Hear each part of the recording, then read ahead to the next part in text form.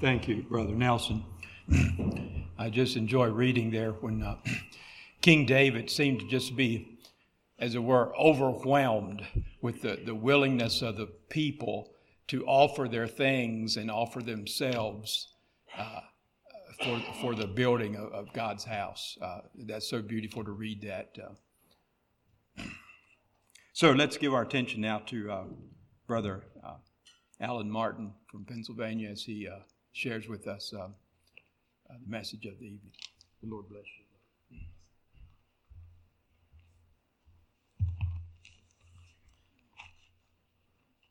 Two greetings, one in the name of Christ this evening.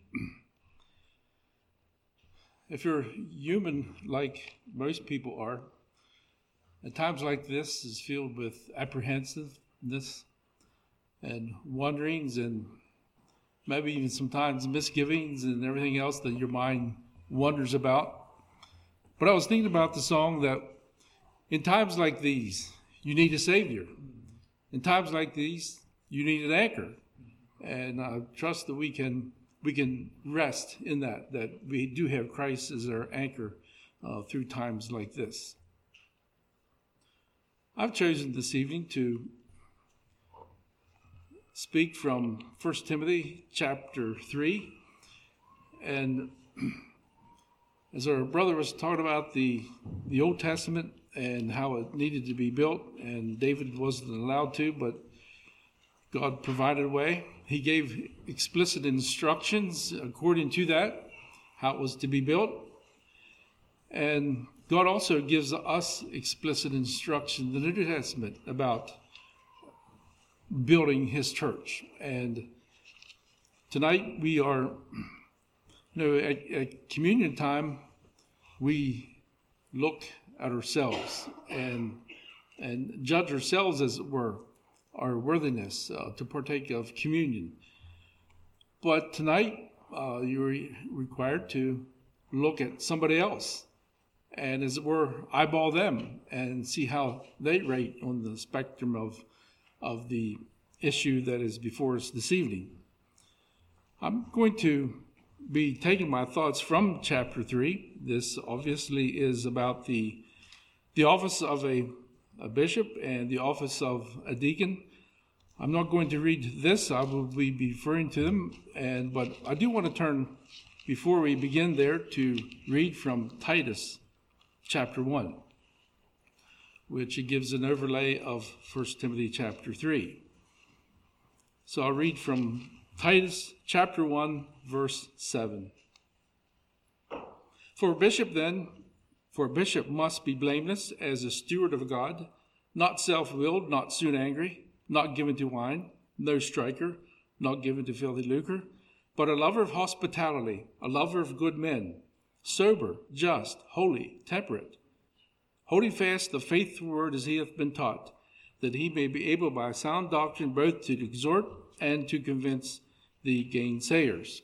So we have that admonition from the book of Timothy.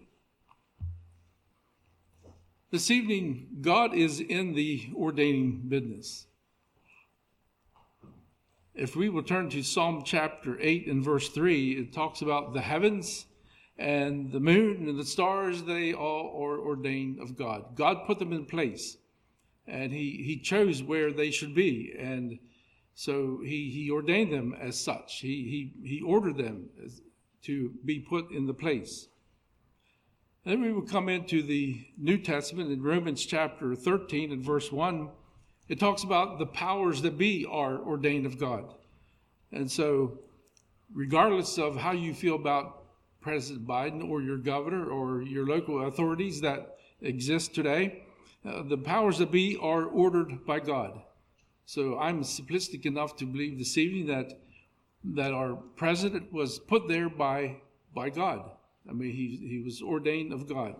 I mean, there's a lot of the things that go in that thought process, but I trust that and I believe that. In Hebrews chapter 5 and verse 4, thinking about ordaining, no man taketh this honor unto himself, Now, as we think of the aspect of ordaining an individual to serve in, as you are here, to our bishop or a deacon, no, it is something that is, no man taketh this honor unto himself. We are not politicians this evening. We are simply stewards of God's word and want to go from that. The Mennonite Encyclopedia gives a definition of ordination. And it reads this way: it's an act by which the church, after appropriate personal and corporal discernment, calls and appoints a person to leadership of the church. I'll read that again. An act by which the church, after appropriate personal and corporal discernment, corporal means all of us, discernment, calls and appoints a person to leadership of the church. So this body of people here this evening is being asked to use discernment, to use proper discernment, corporate discernment in this process of ordination. No, it's not a matter of putting somebody's name in a hat, put a bunch of names in a hat, and you swish them around and to see what comes out. That's not using discernment. No, the pundits of today would make fun of the way we do our ordinations. But if we really believe I have confidence in the way the process that we have in choosing our ministers, and I'm grateful for it. Upon saying that, I believe the lot, if the Lord sees to fit for there to be a lot, is used to distinguish between the qualified. And the lot is not used to weed out the unqualified. And I think that's an important thing. That that's man's part, as it were, to do the weeding out. And if we use the lot to weed out the unqualified, then I don't think the lot can be used as and it's important. I think it undermines the importance of the lot. So let's remember that this evening. Well, the scripture tells us to labor and to know them which labor among you. Now, in the Old Testament time, Saul, we remember, he had a lot of attributes on the outward, and man looked on the outward. But we are asked here this evening to look below, or look beyond, or look inside the outward. Look what's below the surface on an individual. Well, this chapter that I will be that is referring to is in present tense. It's if you notice here in this particular chapter, it talks about being, and so that's present. That's now. Other chapters it talks about how to. After a person is ordained, there's a lot of instructions given to how Timothy and Titus, how they should operate and carry out the work that God have given to them. But in this particular chapter, we are looking at the present tense, and so that's now. What a person is presently, not what he may be in the future, because you don't know for sure what he may be in the future, but in this present tense. So in this classic scripture, as I call it, I think it can help us in determining our discernment into this matter. Well, here in verse 1 of 1 Timothy chapter 3, it reads this way: "For this is a true saying, if a man desires the office of a bishop, he desires a good work." Most of the ordained people that I know refer to this scripture not from a lofty position, but rather from simply what the scripture teaches. And why are these words written here in it? Let's notice down in verse 14 and 15.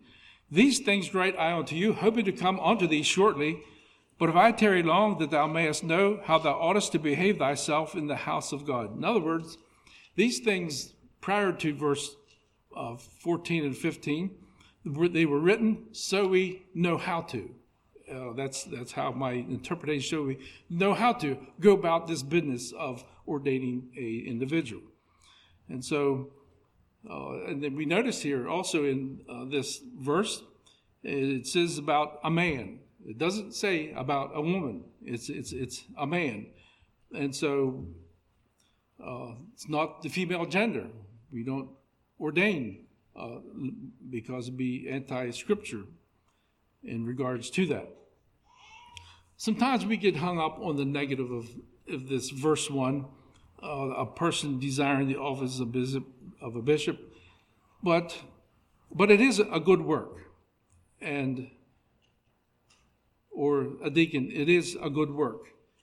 Baptizing and helping people come to know the Lord and encouraging people. Now, all of that, as you can think of, it is a good work.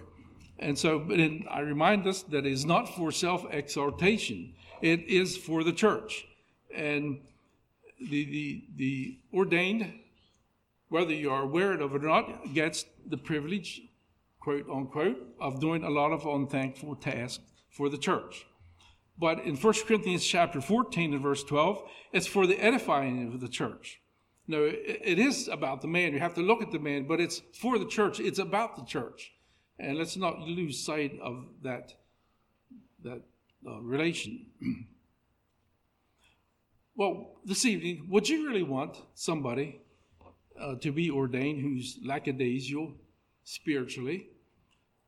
Would you really want someone who, well, if he didn't feel like studying, he didn't for Sunday morning service, or instead we'll just sing this morning and do that multiple times and all of that, or let's just have a prayer meeting instead? No, we would not appreciate that. There may be times for that, emergencies and so on, but we want somebody who is on fire for the Lord, someone who is spiritual, somebody that knows what it means to be born again. And you may question that comment about, you mean being born again? That's what it said. Notice in verse 9 of this chapter, he's given these admonitions here. Verse 9, holding the mystery of the faith in a pure conscience. And then skipping down to verse 16, and without controversy. Great is the mystery of godliness. So Paul was instructing these people that they should know what it was. And notice what it says here. God was manifest in the flesh. He was justified in the spirit. He was seen of angels, preached to the Gentiles, and believed on in the world, and received up into glory. I mean, that they were not to be somebody ignorant of the scripture, ignorant of why Christ came, ignorant of a lot of things that they should have known. We know that back in the Old Testament time, and back in the time of Christ, there were some that did a lot of questioning on some of these very things. But a preacher needs to be born again. They say that Menno Simons became a Christian a number of years after his ordination as a clergyman. I trust that was why he was still within the Catholic Church. Well, let's go on here then to the second one. It talks about being blameless. I believe being blameless is simply living above reproach. If you look hard enough, you can find carnality in anybody. I mean, if you look hard enough, probably with me, you wouldn't have to really look too hard, but you can find carnality in all of us. I confess to that. But being blameless, what does that really mean? Well, we know we in the human race are not perfect, but as I think of someone being blameless, it's nothing you can really get a hold of to really condemn him to pieces, or there's nothing that you can really put him to the wall for. His life is pretty much impeccable, and so it's blameless. There's nothing really a glaring something within him that would disqualify him for the office. A bishop then must be blameless, the husband of one wife. Well, we could think this evening that, well, this is an easy one, the husband and one wife. Well, we don't believe in divorce, we don't believe in remarriage, and we don't believe in polygamy and all of that stuff. But no, I am amazed this evening as to what marriages can hide. There's many things that marriages can hide. I mean, a husband and wife take up for each other and cover for each other, and so.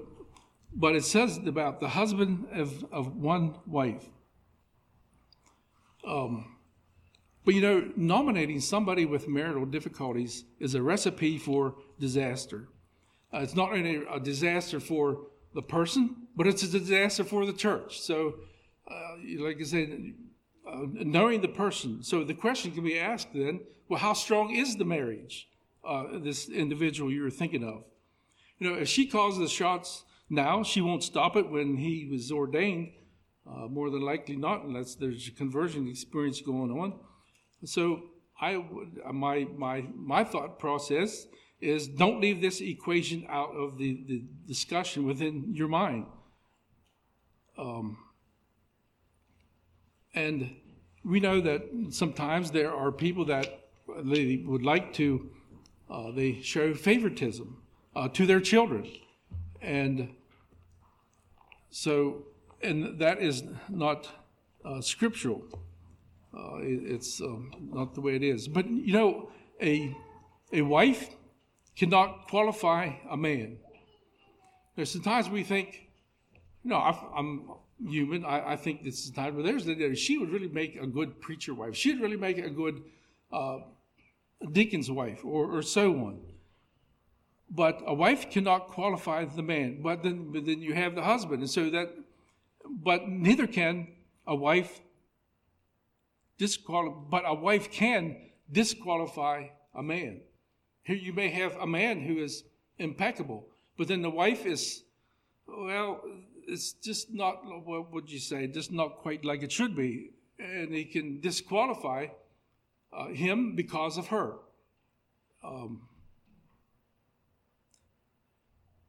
Now, we've probably all heard the story of John Wesley, that his marriage wasn't so great. And he attributed his success to her because she kept him on his knees. It's not a good recommendation. I mean, it's not the way it should be. Well, let's go on here. It talks about vigilant, or it means temperate toward himself or even toward others. Temperate, not given to extreme. In the life of the ordained, there are many opportunities for us to fly off the handle, or to become depressed, or to become discouraged, or when there's a death, or when there's sin entered the camps, and you have to work through issues. It's tempered. You got to check on your reactions, and so that's something to consider. I've told people already within my occasionally when we have funerals, I don't shed many tears at funerals, and it's not because I don't care. It's not because I am not grieving or for the loss or whatever. But my makeup is, if I lose my emotions, I'm done for. And I can sort of most envy these people that they crash emotionally, and then a minute later they're back up on their feet and going again. I'm not made up that way, so I have to keep myself in check in regards to that. I got to keep myself temperate or vigilant. Well, the next one is being sober. Now, we're nominating a bishop or a deacon. We're not nominating a entertainer or a performer. Let's go on to the next, a good behavior. In other words, good behavior, I think, is we need to act our age. Now, it's okay, see, for a 20-year-old to act like a 20-year-old. But when he's 40, he shouldn't be acting like a 20-year-old. Good behavior. I think you get the drift. But thinking of behavior, what's this individual like at the hardware store? What's he like at the lumber yard? What's he like at with his business dealings? I'm not talking about honest mistakes. We all are prone to that. But is he just a little shady underneath it all? Does he have good behavior? I met a man years ago, he was a part of the Mennonite church of some sort, and as I don't know if he knew me, but I knew him, and he was talking to the gas station attendant, and he told an off-color joke, and I was disappointed in him, and thinking about good behavior. Well, then the question also can be asked: is he quick on the trigger? Do you have to handle him with kid gloves, so to speak? And then I come to this good behavior part, and what is the internet behavior of this individual? Now, it's something that we all face. I wish we could go back to the mid-'90s when the internet wasn't a part of us. It was a bygone history. I wish I could say that things are all grand and glorious back in the times, but that's not reality. And so, but this is the world that we were handed to live in. But I think it's something we need to consider. This internet behavior, it can destroy a person. It can destroy a home. It can destroy a marriage. And so that's something for us to also to keep in mind. Then we come to the next one where it talks about hospitality. And has hospitality changed over the years? I'm not sure. But as I think of, within our constituency, at least our church, when people wants to invite people for lunch, sometimes they just use the church kitchen, basement, and invite people. And I'm not saying there's anything wrong with that, but I miss getting invited out into the people's homes, because that's when you really learn to know somebody. When you sit down on their couch, at their table, and interact, then you become an understanding of what type of people they actually are. And, well, being hospitable, I believe they should be approachable. Some preachers are second to none in the pulpit, but in the living room, they're a dud. But then there's some preachers who are second to none in the living room, but they sort of stumble in the pulpit. Does that disqualify either one of them? I guess my assessment of this hospitality is be gentle in that judgment, because we are all made up different. Some of us can't survive without people, and some would sooner like go out and live in up in the mountains someplace. Well, a caring person. But who we are before we are ordained is pretty much who we are after. And we are who we are, our personality. And Titus talked about a lover of hospitality. Let's go on then to the next one, apt to teach. Someone has said that I never heard a sermon that I never got anything out of, but it came pretty close to it. Well, I've noticed as you read down through the list of deacons' responsibility that the apt to teach is not there. And as I think back in the previous years, even where my congregation, where my wife came from, some of the old deacons there, they simply did not have the apt to teach. But yet they were deacons and they were able to do their job. And so let's remember that. Actions speak louder than words, but the meaning is able to teach. So as we think of this, somebody that you're nominating, they should be able to have apt to teach. May not be the best, but apt to teach. In our congregation, years ago, probably back in the 1800s, there was a man who was ordained here, and he preached for 2 times, and he sat down. He claimed that he couldn't preach. He did have some kind of a speech impediment, at least that's what he said. Obviously, I wasn't there, but some said he just didn't want to preach. Not sure how that would go, but some of my boys, some of them have a knack for carpentry, and some of them don't have a knack for carpentry. I mean, that's their gifts. It doesn't make them bad or doesn't make them good. But to the confines of the scripture, it does say apt to teach. That's what it says. And then it goes on to here, not given to wine. And I know there are many other things that could be listed as far as not given to wine. I know I have to be careful in how I say this word, but not given to pills. That can also give us uppers.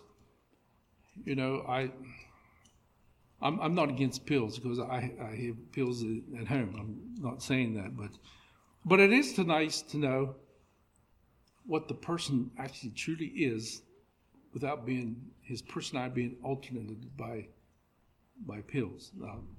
Now I'm just sharing my opinion with that. So, and then it talks about a striker. I did want to say about not given to wine. No, I've heard tell of, that you've heard of social drinking already, and it should not be among us. Social drinking, not given to wine. Now I'll just leave that for what it's worth. But no striker. Now always coming up with something to argue about. Strife is forbidden. Does this individual have anger issues? Well, how does he respond to adversity? And then filthy lucre. Well, I believe we know what filthy lucre does not mean that if your $10 bill drops in the mud puddle. But filthy lucre is, you can't think anything except the next buck. And that can hit all of us sometimes. We do have to make a living, and I understand that. But shady deals. I was in building houses some, and the code is that you put plastic underneath the concrete to keep the moisture out. But I've known some that they don't put plastic underneath. Said, who's gonna tear that concrete up and look after the house is built whether there's plastic underneath it? Well, I do it for conscience sake, not only for the benefit that it does give, but for conscience sake. I could multiply that times X amount of houses or many other things you could do shady like that. Well, it ends up being a pretty decent profit, but filthy lucre. Well, let's go on. Filthy lucre, but patient, not a brawler, not covetousness. And there could be things in relation to that. But let's go on here to verse 4. And I wanted to say that I didn't write these words, okay? They're in the scripture, but I feel like I'm required to say it like it is, like I feel that scripture teaches. And I confess this evening that, many through my years, I've struggled with these verses. How do they relate? How does that relate to the church and all that? And I guess let's see what it says here. One that ruleth well his own house, having his children in subjection with all gravity. For if a man know not how to rule his own house, how shall he take care of the church of God? I asked a respected brother once about these verses and what he thought they meant. And he made the comment, I'm not going to do anything with these verses. I'm simply going to leave them as they are. But as we think of the home, as we think of the church, many of the qualifications, many of the skills that are required in raising children are the same skills and requirements that are needful in life of the church. I mean, you can't separate the two of them. The skills that are required, a lot of them are the same. And,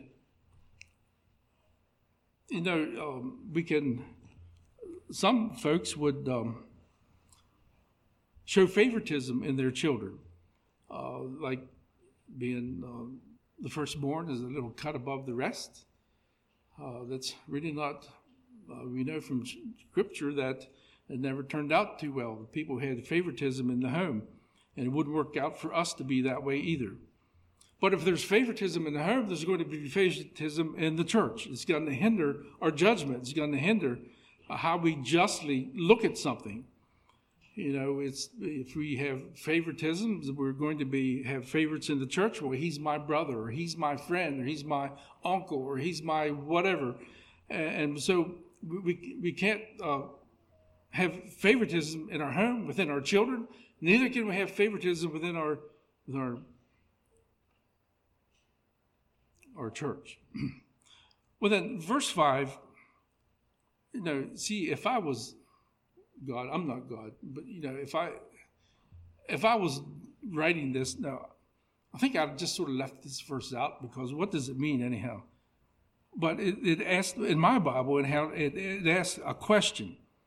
It reads this way: for if a man know not how to rule his own house, how he shall take care of the church of God?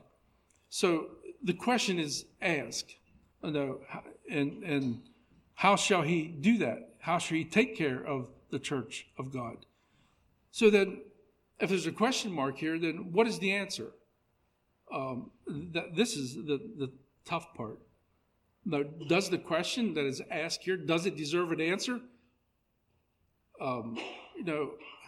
I've been in a lot of discussions in a couple of these verses. You can flip these verses upside down, inside out, and after all, they still come down to what they say. So the insinuated answer is that he can't. I mean, I don't know how else to read it, and that's how I interpret it. I don't know how else to do that. Well, then let's go on for a few more here. Not a novice, but that's being lifted up with pride, he fall into condemnation of the devil. A novice is simply someone who is a beginner in their Christian life, or someone is in your church. I don't know how it is in your circles, but I consider it to be an epidemic that we want to use the most recent addition into our congregation. I've noticed that even in people being elected to the school boards and all that. As soon as someone moves in from some other area, some other congregation, pretty soon they're on the school board. They're doing this, they're doing that. Well, and what about this thing being a novice? Doesn't discernment would say, let them be there for a while and try them out first, then use them. In this particular verse here, it talks about the lest being lifted up with pride, he fall into condemnation of the devil. And we know that can happen to someone who's, they can be lifted up with pride, and someone who is in office. So, in actuality, who is the guilty one? It's the one who is lifted up with pride. He fell into the condemnation of the devil. Is it his own fault? Well, obviously it is. But who put him there? Maybe it's our fault that we put someone in that temptation, that error of whatever. And then verse 7, it says, moreover, he must have a good report of them which are without, lest he fall in the reproach and snare of the devil. A good report. Those people from the outside of our constituencies, they know how Christians should act and how they should respond. And my wife met a lady just recently, this past week, at a yard sale. And we have an older man that in our area that fixes and sells sewing machines. And this lady was telling all the good things about this man. He talked about how he's kind and he's considerate and he's doesn't charge an arm and a leg, and his wife and his children are congenial, and she was given the glories of him. Well, I know the man, and I believe he is a true Christian. But as I think of someone from the outside, they know how we respond into a lot of different situations. But a good report, he must have a good report of them which are without. I'll say one more thing yet, and I say this kindly. I don't know if I can find that in the scripture verses here that I've been referring to, but people that, and I'm trusting you'll understand what I'm saying here when I say this, but people who come across as larger than life spiritually. We want spiritually, of course, we want a deep spirituality, but sometimes I meet people that they're just a little bit larger than life, than reality, and as how they portray themselves as being spiritual. No, I'm not saying I'm not condemning, but I just take a second look in regards to that. And then we can ask the question also, where do you want your church to be in the next 20 years? Will he find faith here? I trust that. A few verses I will refer to in closing. In Timothy chapter 6 and verse 20, it says, O Timothy, keep that which you committed to your trust. And 1 Timothy 1 and verse 16, it talks about a pattern to them who believe. Those who are ordained, they should live a pattern to them who believe. I recently heard of a preacher that I didn't know, and I wanted to meet this man because I heard about him, and I wasn't sure if he was a true blue man or not, even though he was a preacher. And so here recently, I had the opportunity to meet this individual, and because I wanted to size him up, what this individual's like. And so I in my discussions with him, we were talking about an issue, and I appreciated his attributes, his how he was, how he portrayed himself. You can almost feel the love and concern that it was just sort of oozing out of him. And this situation we were talking about was not a part of their constituency, but he still had a lot of respect and encouragement toward that situation. Well, may God help us in regards to that. And my encouragement, I want to turn to 2 Peter and chapter 1. 2 Peter chapter 1.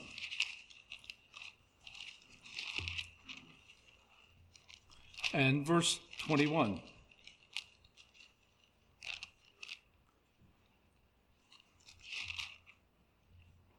For the prophecy came not in old time by the will of man, but holy men of God spake as they were moved by the Holy Ghost. May that be your experience this evening as you take up this responsibility in nominating someone for this office. That, as it were, in the prophecy of old time, the holy men of God spake as they were moved by the Holy Ghost. May that be your experience this evening. May the Lord bless the furtherance of this work.